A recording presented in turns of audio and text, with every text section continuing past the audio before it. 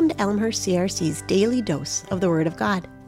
It's Friday, May 27, and Sunday's coming.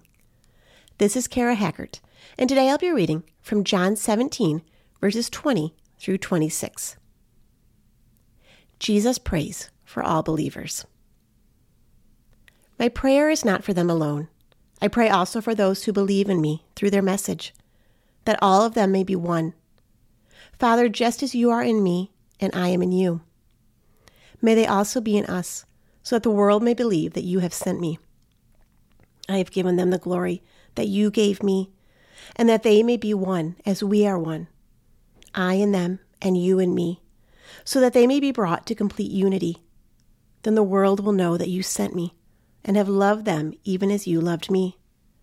Father, I want those you have given me to be with me where I am and to see my glory, the glory you have given me because you loved me before the creation of the world. Righteous Father, though the world does not know you, I know you, and they know that you have sent me.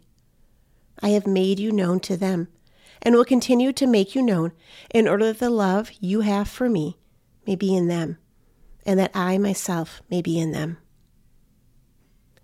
Did you catch the title of this passage? Jesus prays for all believers. All believers. That includes you and me. I'm going to read the verses again, this time from the Message. As I read, put yourself in the passage. Jesus prays for you. I am praying not only for them, but also for those who believe in me, because of them and their witness about me. The goal is for all of them to become one heart and mind, just as you, Father, are in me and I in you, so they might be one heart and mind with us. Then the world might believe that you, in fact, sent me. The same glory you gave me, I gave them, so they'll be as unified and together as we are, I in them and you in me.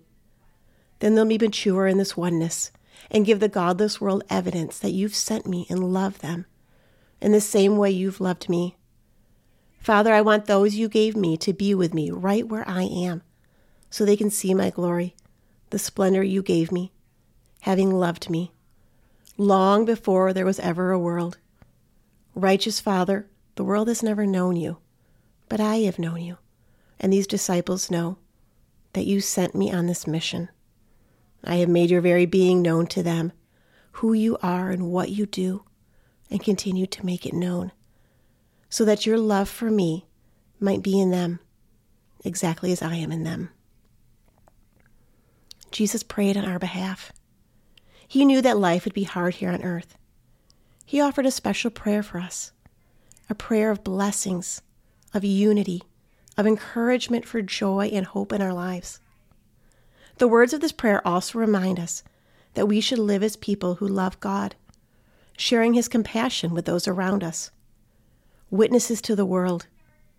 He loves us.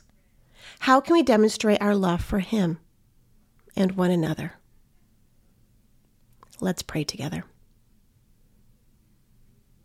Dear loving Father, thank you for Jesus, for his love, words, and actions that help us to know you better. Thank you for the Holy Spirit and the work in us that brings us strength, peace, and hope. Help us to share those with others. Let us pass this on to those around us. Amen.